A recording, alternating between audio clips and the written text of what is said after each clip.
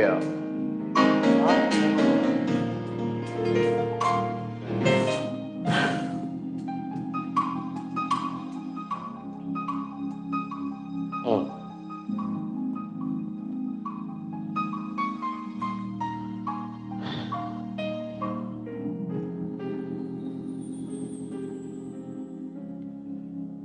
My Lord. Help us. Help us.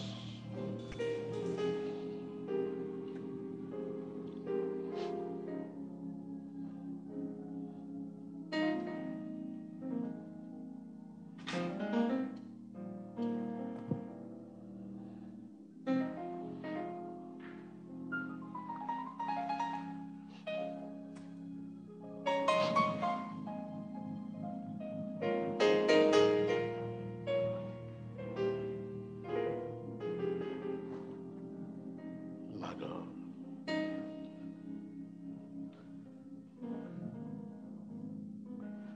We've been in a sermon series that we have been learning about the names of and characteristics and character of God. And the sermon series is entitled Knowing God. We've been learning about him. And we have been cycling through the names that God has revealed to us in Scripture. We've learned why it's important to know the names of God. We've learned the significance and the power behind knowing the names of God. It's interesting.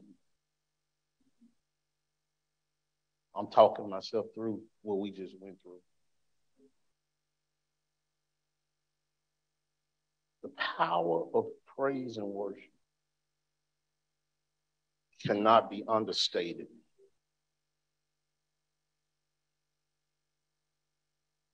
If you've ever seen a professional sports team prepare for a game, if you've ever been there beforehand to watch them get ready for the game, what you'll see is them go as hard in prep as they do when the game actually starts. Because it's impossible to get to a certain level of athleticism cold. You got to get up and get into it. You got to stretch, make sure all your muscles are warm. You got to make sure you're ready to go. So when the enemy starts coming at you, you're prepared. I'm mighty afraid too many of us enter into a worship service cold. We miss the benefit of the pregame warm-up. That's what praise and worship, I liken it to pregame preparation. I'm probably the last one you need to be making a whole lot of sports analogies, but I know this, you got to get ready. I know you got to get ready. All right, and when you come in hot already, all the coaches will tell you when somebody's hitting, give them the ball. Even if that ain't the play we practice, give them the ball. Let them do what they're going to do. Came to tell you right now, you got to get ready to get the ball. You got to be ready coming in. Leave it out there. From now on, if you don't leave it as best you can, leave it. Come in here and get washed. Come in here and get full. Come in here and get filled up. So you can go out there ready to run on, not all the way, but just a little bit further. Until you can get back here again and get filled up again. I don't think we can give you something that can take you all the way on a Sunday. We can give you a little bit more to get you from this place to what you got to go through in the next few days. I pray you'll do that. Today we're going to look at a name that's going to be hard on each of us. All right. It's going to be hard on us. And you'll see why as I go through what it means. One foundational scripture I want to give you for it, and there'll be some others, is Genesis chapter 15, verse 2. All right. Genesis chapter 15, verse 2. Let me read it for you.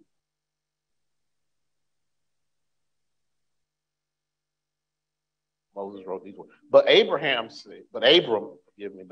said, O sovereign Lord, what can you give me since I remain childless, and the one who will inherit my estate is Eliezer of Damascus? And Abram said, you have given me no children, so a servant in my household will be my heir.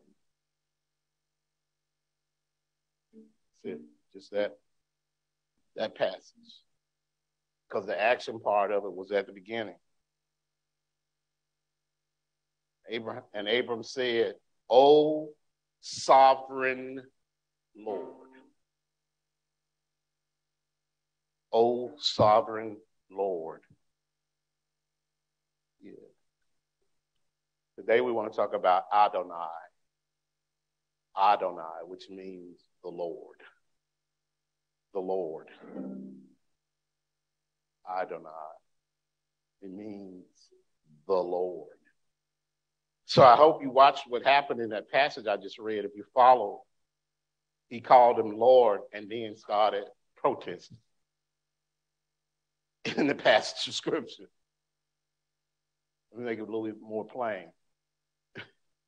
Oh, one who is in charge of everything. And then I start telling you what you can't do.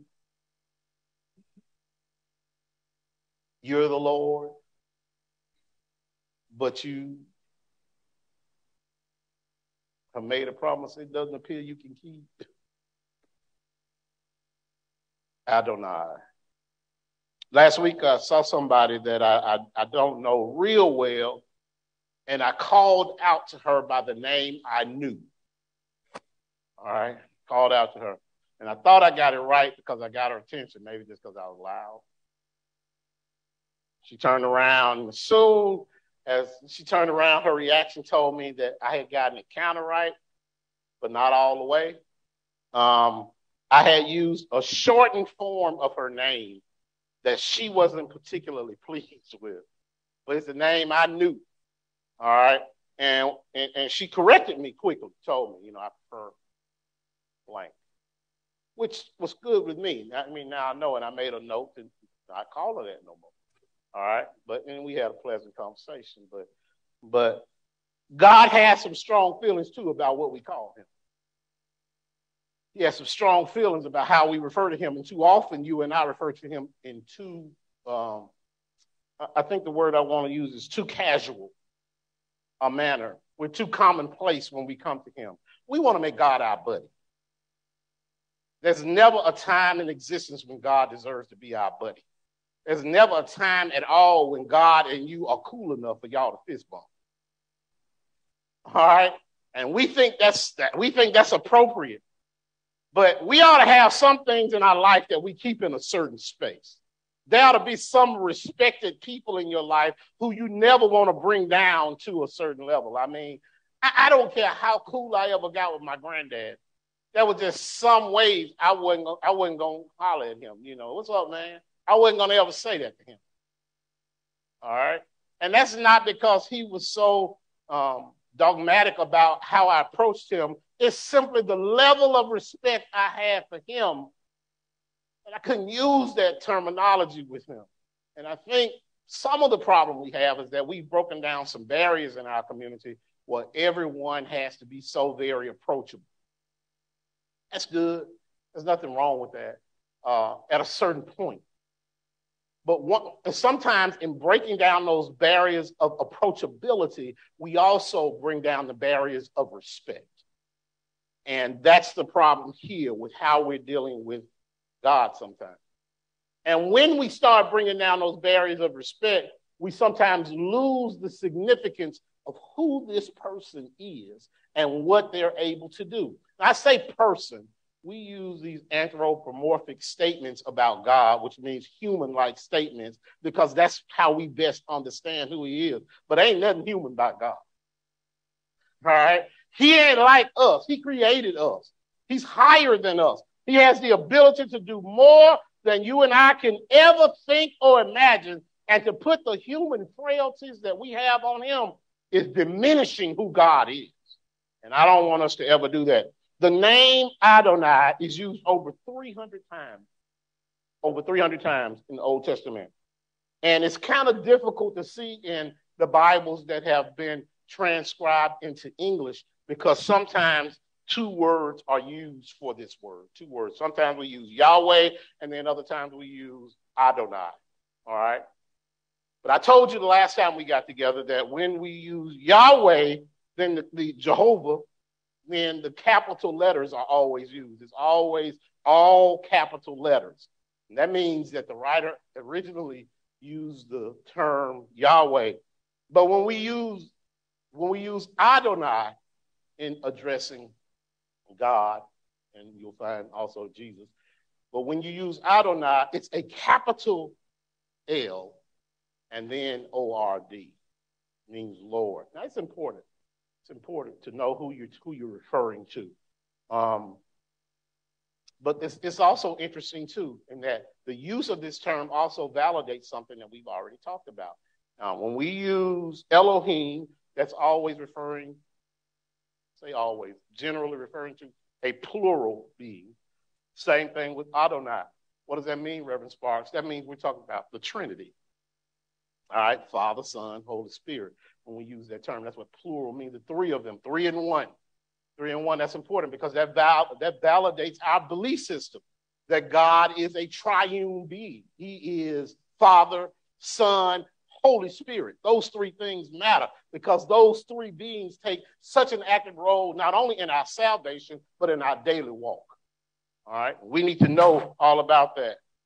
If you bring it down to its most common use, Adonai in its singular usage means master. It's what a slave would have referred to as their slave master, Adon.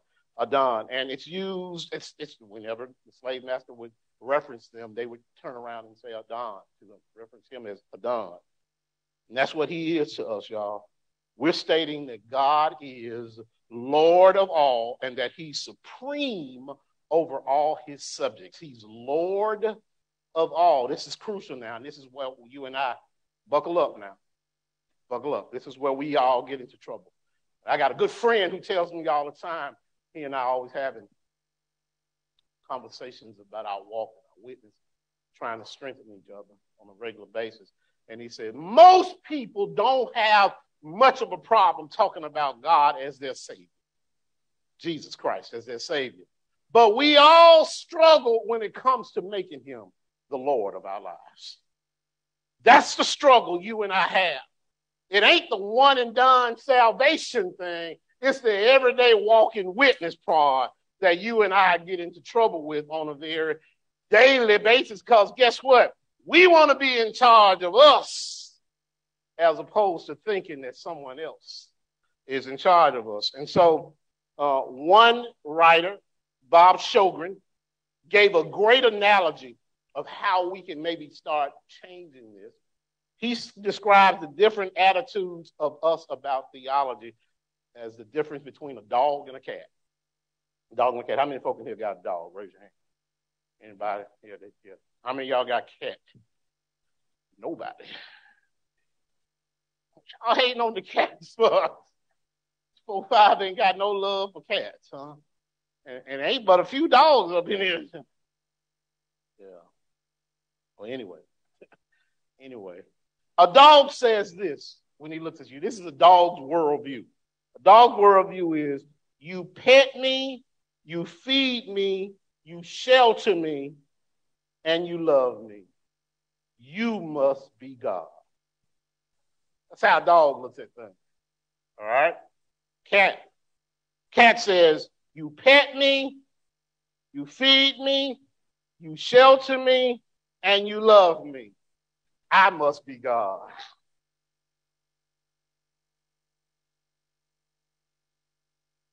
Difference between dogs and cats breaks down to how we too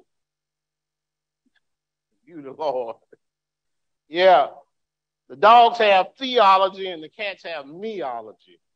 And many of us have a worldview that is centered in meology. It's easy for us to walk around thinking all the time that life is all about us. Don't raise your hand this time.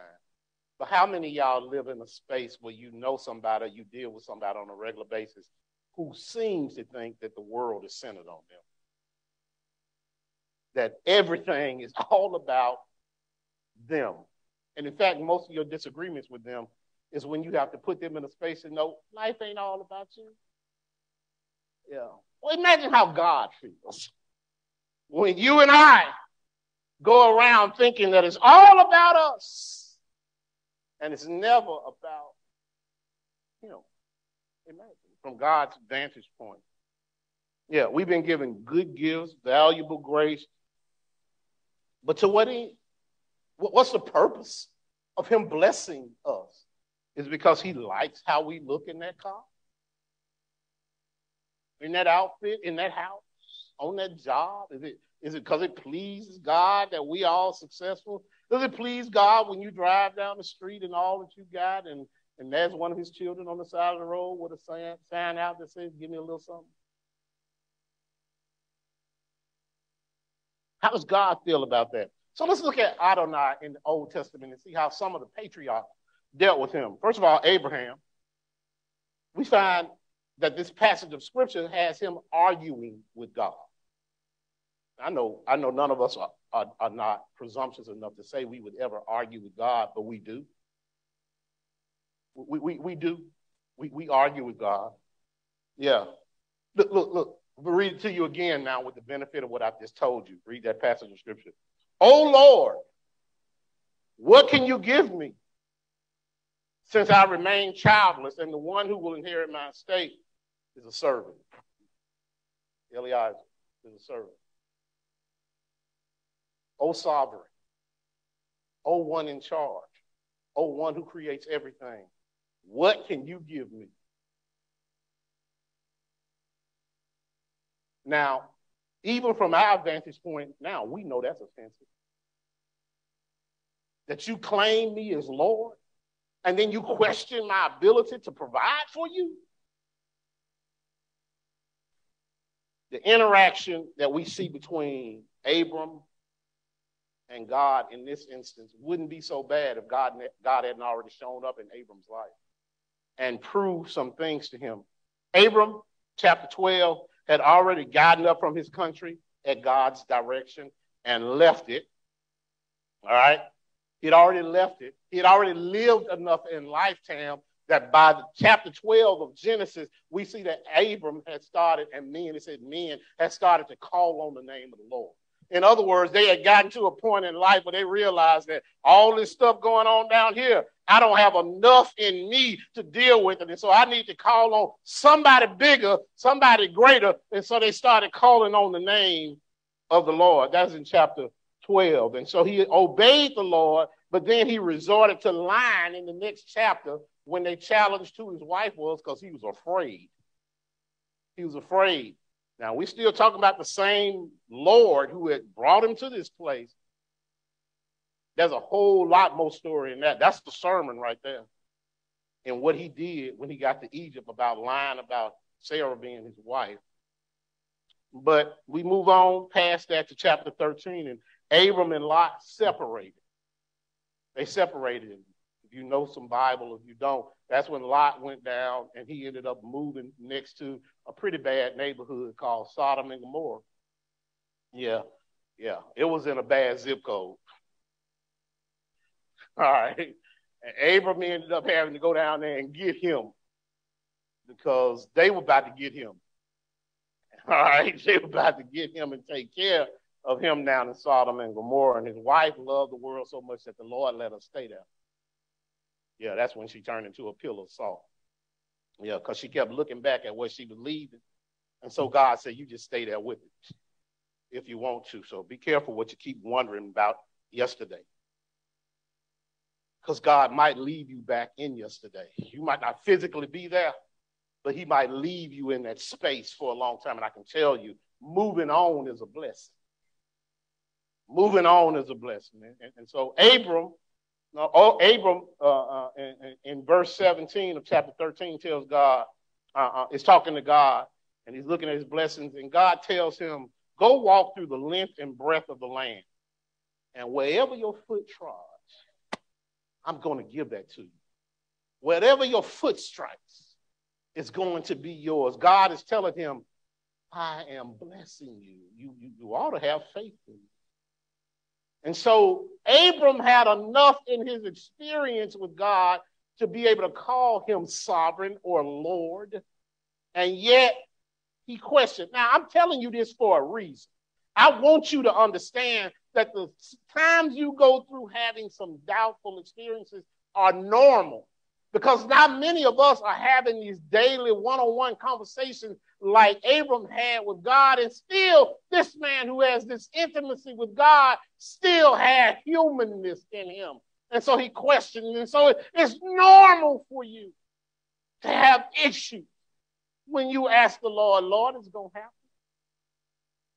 Can you do it? God is not offended by those questions because he already knows all the answers. He simply knows it's part of our weakness as humans to be in that space. And so your space to grow in your faith is understanding that God can't lie.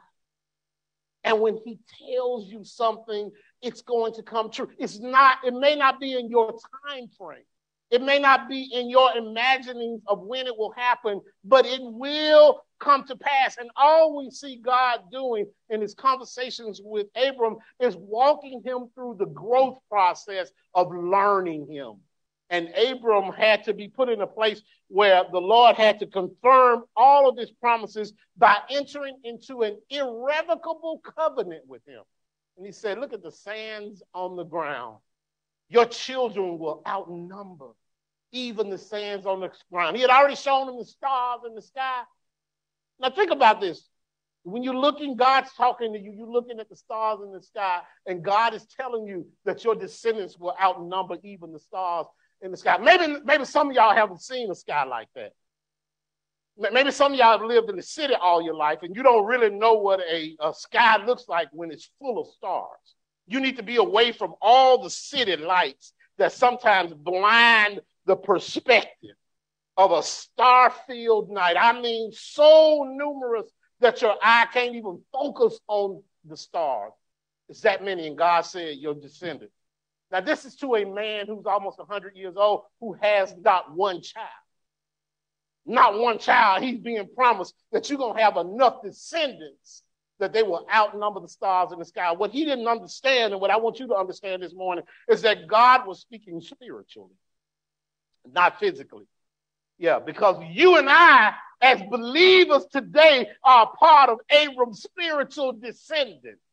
And that's why he can say they'll outnumber the stars in the sky, because every Christian believer today comes in with Abram as our granddaddy.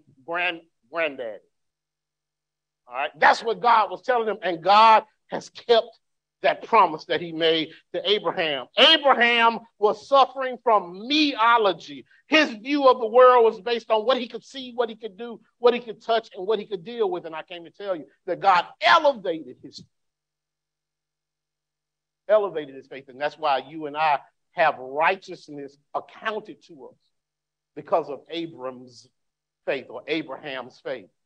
Not righteous in and of ourselves. That would be self-righteousness. But we're righteous that's counted to us, just like Abraham. But Abraham had to walk through that, had to walk through it, just like you and I. So keep growing in that respect. Adonai was teaching Abraham two truths that run through the Bible. I want you to write this down. you don't get anything else, this is the Bible lesson you'll have for the rest of your life. And that is that God owns everything. All right, that's one. It's two things. God owns everything. God owns everything. Two, we must obey God. God owns, or let me put it in the context of today's message, Adonai owns everything. Everything. Everything you've been blessed with. I know you found her. I know she was cute. I know you promised to marry her and keep her and protect her. She belongs to God. She's not yours to do what you want to do with. You can't treat her any kind of way you want to treat her because you're messing with God's property. Yeah. And I don't care what resources he gives you to take care of her. See that house up on that hill? That's where me and my baby going to live. God gave it to you. He did. You couldn't have put the package together to put you in space to be blessed like God blessed. God made it happen. And let me tell you this, even if he don't give you one of them houses on the hill, all right, even if he doesn't, even if he gives you a small apartment in the corner of the complex that you and she lives in, it's still his. And she's still his. Because God's definition of success has nothing to do with your definition of success. A whole lot of folk have lived wonderful lives together and nobody ever knew who they were. Nobody ever saw them. They never made an impression in AL.com. No. In fact, they could die and nobody would even know really that they were gone except God found favor in them. God bless them. There are plenty of people who live like that. We live in the I want to be seen, I want to be known, I want to be talked about moment. And we think that less than that means we don't have success. I came to tell you that's a lie. That's a lie the devil wants you to believe because he'll have you chasing after that notoriety. He'll have you chasing after the things that you believe will get you recognized and seen, and he'll have you distracted. While you're chasing all that, you're not paying attention to what the Lord is telling you. Yeah. If you will let him be Lord of your life, he'll lead you and guide you. It's his responsibility. It's his responsibility to take care of you. And in fact, it's interesting that you know who he is. These are essentials of your faith. Everything belongs to God. We got to obey God. In one of the recent books, a writer named Larry Crabb wrote this.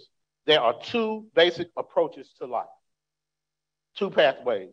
One creates pressure, and the other provides freedom. All right?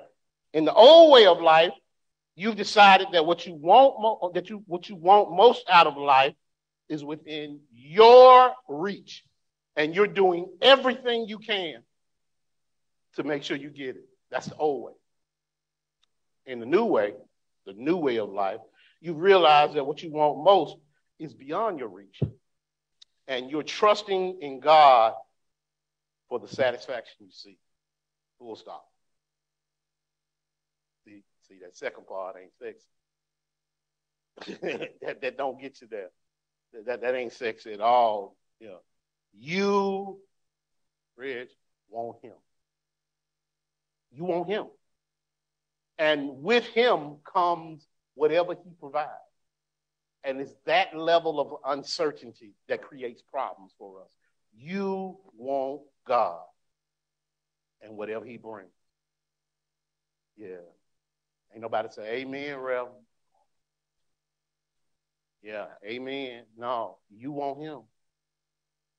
And when you can frame your life by wanting God, now think about it. When you want him, you want to please him, think about how you live your life trying to please God. Think about the things you do, because it's not outward. No, it's faith-filled. It's devoted. It's sacrificial. All these words that don't mean a whole lot in this context that we live in right now. Abram learned to do that, learned to follow the Lord. Moses rejected God as his master. It's the same Moses that you and I talk about now. They make movies about Moses. Moses struggled with God. Even though Moses had been brought off the hill, I told you the last time we got together that Moses had been on the backside of the mountain working with his father-in-law's sheep farm for 40 years. And God blessed him on the side of the mountain to be introduced to him. This same Moses, who had been brought out of Holy Witness Protection Program to go and live. That's where he was. He was in the Holy Witness Protection Program because he had killed a man in Egypt. And God had sent him off somewhere, allowed him to go and hide out. And God brought him back to Egypt. Remember now, there's a fugitive warrant out for Moses. Pharaoh said, wherever you find him, bring him to me. Because he killed an Egyptian. And God said, I'm going to walk you down the middle of the street in Egypt. Not only am I going to walk you down the middle of the street in Egypt, you're going to walk up in the palace and tell Pharaoh, let my people go. You talking about somebody that's got to have some courage. After hiding for 40 years, now I got to come back and tell the baddest man in the world that God told me. Moses immediately gets to making excuses. Lord, he said, I've never been really eloquent. He said, neither in the past nor have you spoken to your servant before. He said, I'm slow of speech and tongue. This is what Moses said to Adonai. This is the same one who's been taking care of him all these years. He's making protests. And think about the irony in the fact that Moses refers to him as Adonai, refers to him as, and then gives him an excuse on what he can't do. You're the Lord. You can take care of everything, but I don't know that you can put words in my mouth that will make me eloquent. And God hears him. This is what I want you to understand. You and I might get to a place where God says, go in there and say blank. And you say, wow. So I don't know if I can do that. And God says to him, guess what? I'm going to send your brother with you. And I'm going to let your brother come in there and he'll speak for you. Aaron can go with you. Aaron just sitting over there eating apples. He don't even know what's going on. And God tells him, get up and go over there with Moses and do what I tell you to do. I mean, because God can use whomever he wants to use. You know, Aaron is a side character in this whole discussion between God and Moses. Moses has to learn to love God deeply. And sometimes God sends somebody along to ride with you so y'all can learn to be faithful together. You ought to be glad if God gives you a partner to ride with. If they can be your spouse, that's a good thing. But maybe they're just a good friend. Maybe it's a sibling. Whoever it is, God is giving you somebody that you can be with. Moses learned in all of his dealings with the Lord that even if the Lord gets mad at you, which he did in that instance, he did.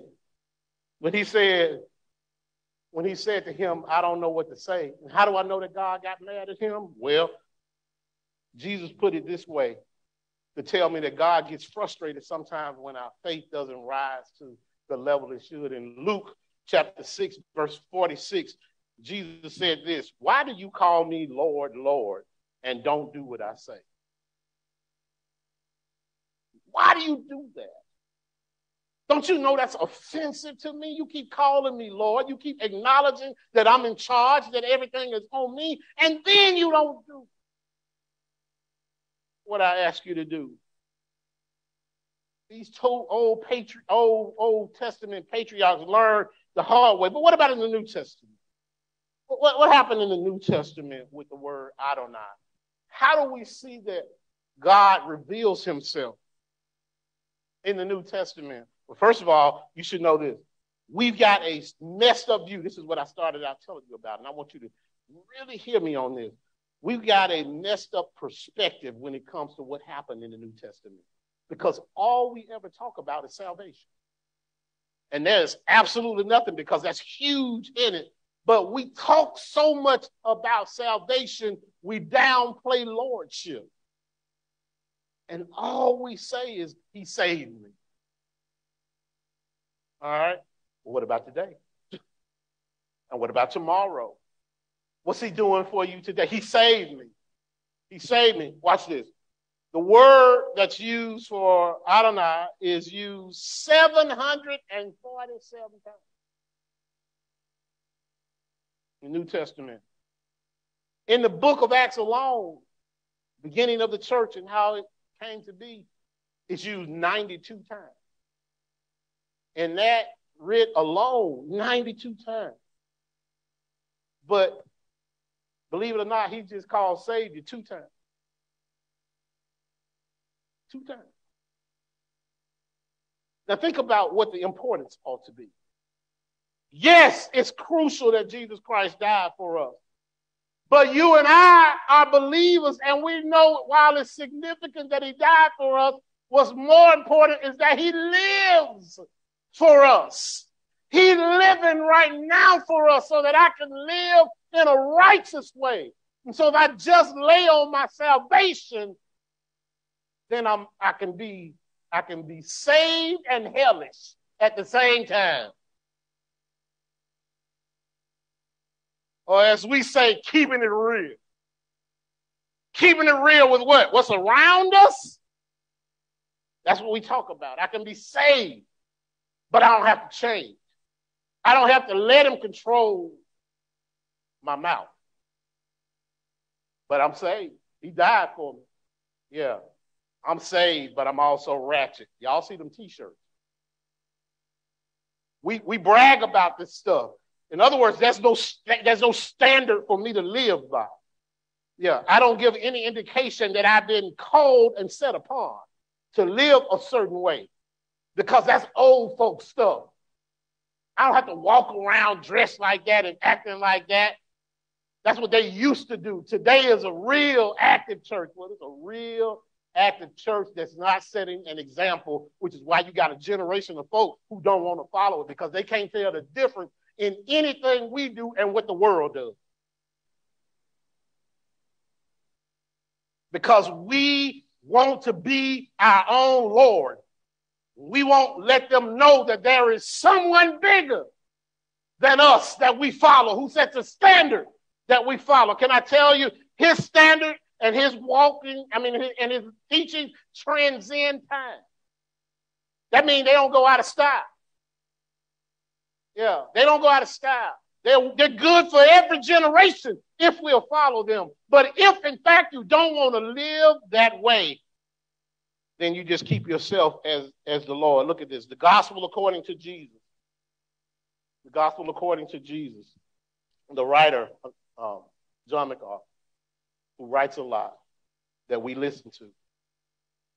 John MacArthur's book helps us understand that the centrality of Jesus' lordship in our lives cannot be understated. This is what the New Testament says. Acts 2:21. And everyone who calls on the name of the Lord will be saved. Acts 2:36 says, God has made this Jesus, whom ye crucified, both Lord and Christ, and Savior.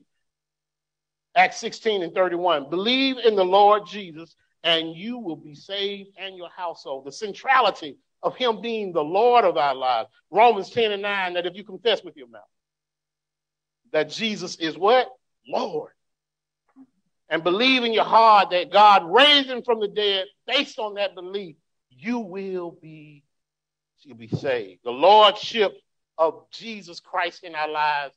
Watch this now. Watch this. And it means he has dominion over our lives. Dominion over our lives. That means he's sovereign. He's in charge of everything we do.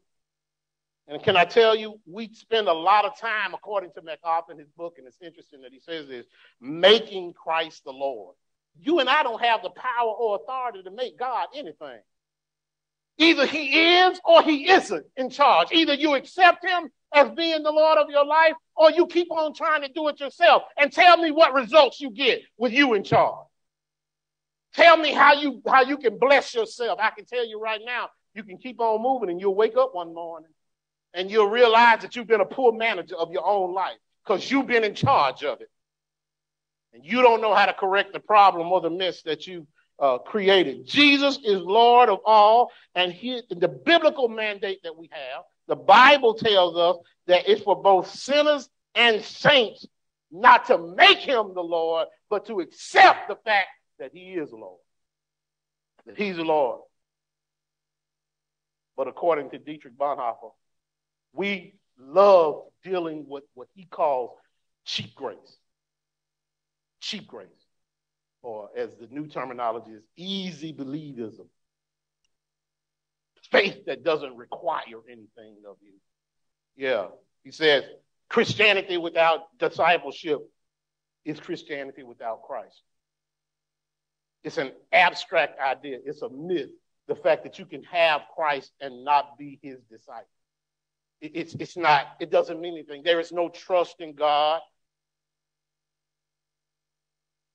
Not the work that he did with Christ on the cross. Easy believism. If we would follow Jesus, then we have to do certain things. We have to take certain steps. The first step, which follows the call, is to become his disciple. That's the example in the Bible. When he called every one of his disciples, they did what? They followed him. They lived like he lived. They walked like he walked. They learned to even talk like he talked. And he empowered them to do more than they were empowered to do before. And so how do you do this? How do you become one who is following Jesus as the Lord of your life? First of all, you need to learn how to serve sacrificially. Here we go. You're about to get in trouble, Reverend Spars. You need to learn how to serve sacrificially. Are you holding back in any way? Holding back how you serve, how you worship, what you do. It's time for you to give the Lord all that you have to give him, because that's what we expect him to do. We expect him to give us all that he has. We expect him to bless us with the bounty of his kingdom. That's what we expect from him. And yet we don't do the same thing. Joshua said it. He laid a line down in the sand, Ingrid, when he said, but as for me and my house, we're going to serve the Lord. He said it. Now, if you're not in a ministry right now, find out where you should be. Find out what you should be doing, and then devote yourself to that ministry, because that's what he's saying. Learn how to serve sacrificially. And can I tell you, it ain't easy. Oh, no, it's going to be inconvenient. It's going to be at times that you don't want to. It's going to cost more than you want it to. But this is what service is. And if he is the Lord and it's required of us to follow what the Lord says, then we have to give our all to him. Not only do we have to learn how to serve sacrificially, we got to watch our words. I think more than anything, we condemn our own faith by how we talk.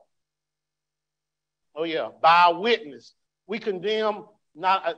Faith is important between you and the Lord. But if you're going to be a witness for him, it's also important how you live. Because somebody else will only read you as the Bible in their life. Now, that's frightening. That every day you walk in to wherever you go, whatever you do, you're a living epistle to somebody who might not ever pick up one of these. But if you say you believe in it and you're living this out in your life, they ought to see something in how you live that lets them know that it's okay to be a follower of Jesus Christ. But if everything you do tears down the tenets in this, how in the world do you ever think you're going to draw somebody else in? There ought to be some small signs that come up. Even non-believers, when you have the Thanksgiving dinner at work, will turn to somebody who appears to know how to pray and say, why don't you pray for us? They might not even believe in prayer. But I see you pray all the time over your food. So do you mind offering a prayer for the food? Why? Because it's something about you that makes me look at that. And little by little, day by day, you might get to a place when you can say, hey, you're having this fellowship meeting at the church. And it's easy. All you got to do is come. Back if you want to. You can wear your favorite sports jersey or your college jersey. All you got to do is come. You might draw them in under that occasion just to come and sit with us. And who knows what they'll hear. And the reason they'll say yes is because they believe you're sincere in what you do. That's the reason they'll come. Yeah. Now, we don't expect that they're going to come that first day. Maybe the Lord could and jump up and shout and run down the aisle and say, I'm going to be a believer today. But maybe that's just one time. And maybe the next year they'll come and say, hey, y'all doing that dinner again this year? I love them pies y'all had out there. They might not even like what the preacher's saying. But if they come back for the pie, bring them back for the pie. Whatever you can do to get them to open their idea, their mind about the possibilities of Jesus. That's what we do. But watch what you say every day. You might not be talking to them. It might be how you talk to folk on the phone. It might be your customer service skills. When they hear you with those little old folk who slow to understand and slow to talk, and you don't have no patience with them. You don't talk to them like they should be. And maybe they know at home, they got a mama at home who's struggling like that. And if you'll talk to them folk on the phone like that, you'll talk to their mama like that if she called in. Be careful what you do. Be careful what you say. Look, you call me light and see me not. You call me the way, follow me not. You call me life and desire me not. You call me wise and acknowledge me not. You call me fair, but you love me not. You call me rich and ask me not. You call me eternal and seek me not. You call me gracious and trust me not. You call me noble, but you serve me not. You call me just and fear me not. You call me master and obey me not. And so he says, if I condemn you, then blame me not. Because you never accepted what I gave to you. Not only should you watch your words, you also ought to give generously. Learn how to give to somebody, sacrificially. Sacrificially. Give. One of the best ways to remind yourself that you belong to the Lord is to make sure you give. I love this statement that I heard Denzel say a few weeks ago. I mean, I'm sure you said it some time ago, but I saw this interview of him, Denzel Washington, who probably has more money than a person can reasonably spend in a lifetime, just spending money. So he finds ways to support people. And he's a believer, unabashed. He believes in the Lord. He was raised in the church. He infuses it in his work, changes movie scripts so that it has meaning from a theological standpoint. And his pastor, I think it was his pastor, it might not have been, but it was a minister who had a show, was asking him about how he supports people sometimes. And it may have been when they asked him about Chad Boseman, how he provided scholarship for Chad to go off and learn how to become the great actor that he was. Denzel didn't know who Chad Boseman was. He just paid it because I think Felicia Rashad or somebody called and said, there's some students up there at Howard that need some help. Can you give them some scholarships? And he said, yeah. He wrote scholarships, sight unseen. Why? Because that's what givers do. It was the same Denzel who's walking in an army base. And he saw the housing that they have, the army folks, for soldiers who've been injured in combat. And they make housing for them. And he walking along, he asked the man, how much do you want them houses cost? The man said, well, based on how we get the materials, it probably costs about $25,000 a house to put them up. Wrote him a check. Build one. For same Denzel was asked by the preacher. He said, why is it that you find yourself in this space? And he said, because I'm in this life right now and I've been blessed. And I remember not having cab fare. First time I went on a date with my wife, she had to pay for the cab. She was working regularly. And he said, but it's selfish. Got real serious. He said, but it's selfish. He said, I can't tell you how selfish it is for me to give. He said, I can't tell you the amount of joy I derive from being able to help somebody else. I know they're getting a blessing of something they need, but the joy I get in being able to give to them is, you can't put a price on. And you think that just because you hold everything, you're rich.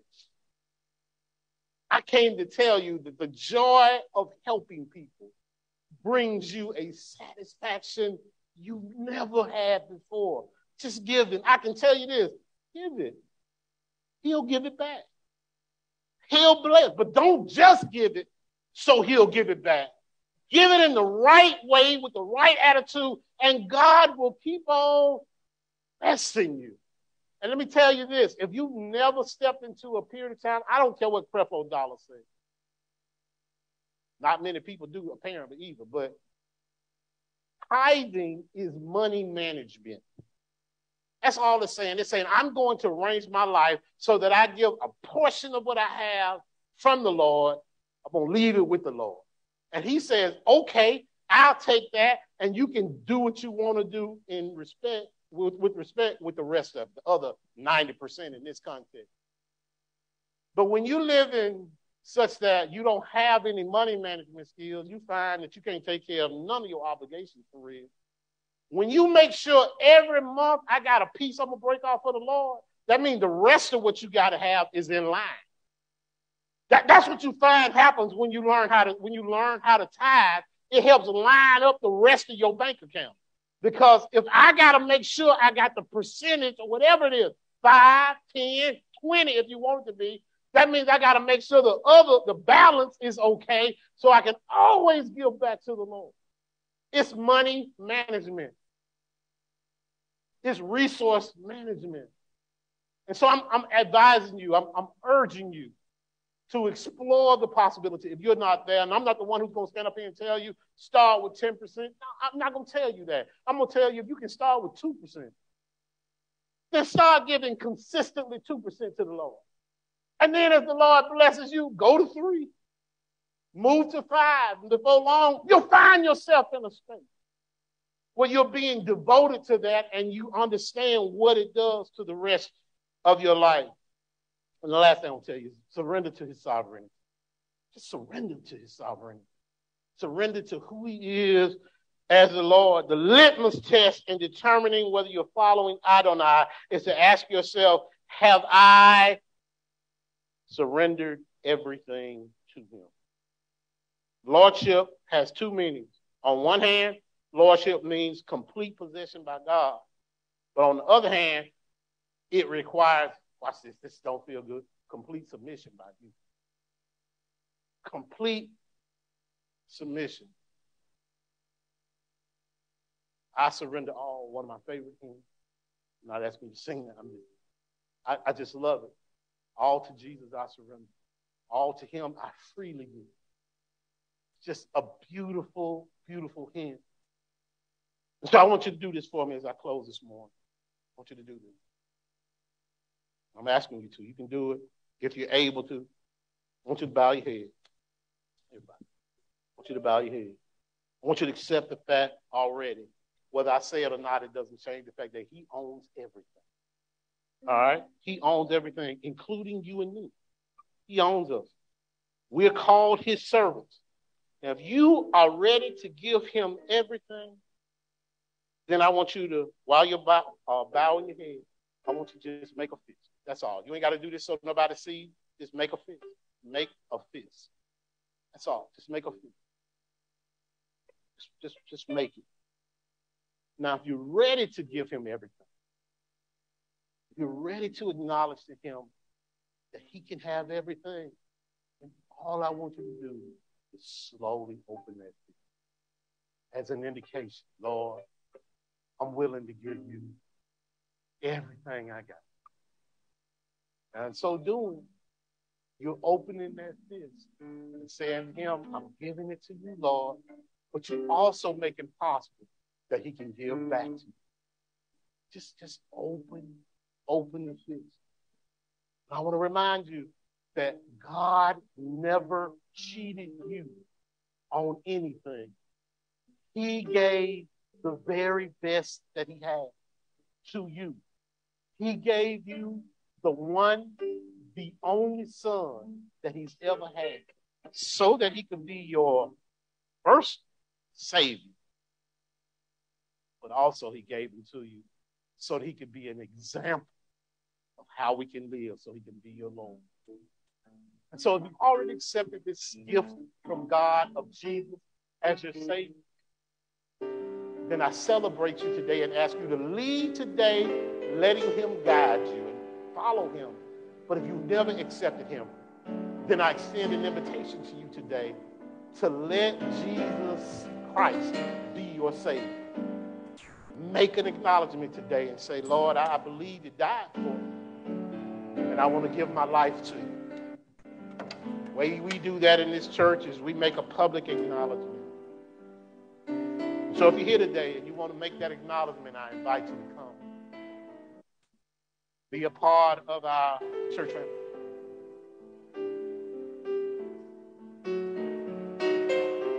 Be a part of our church family. Be a part of this church congregation. Doors of our church are wide open. If you've already got a baptism experience in your life, but you've been looking for someone, somewhere to fellowship, or maybe it's time for you to come to a church family, then the door is open for you as well. Whosoever will, whatever the case may be, let them come right now. Because of who you are, I give you glory. My Lord.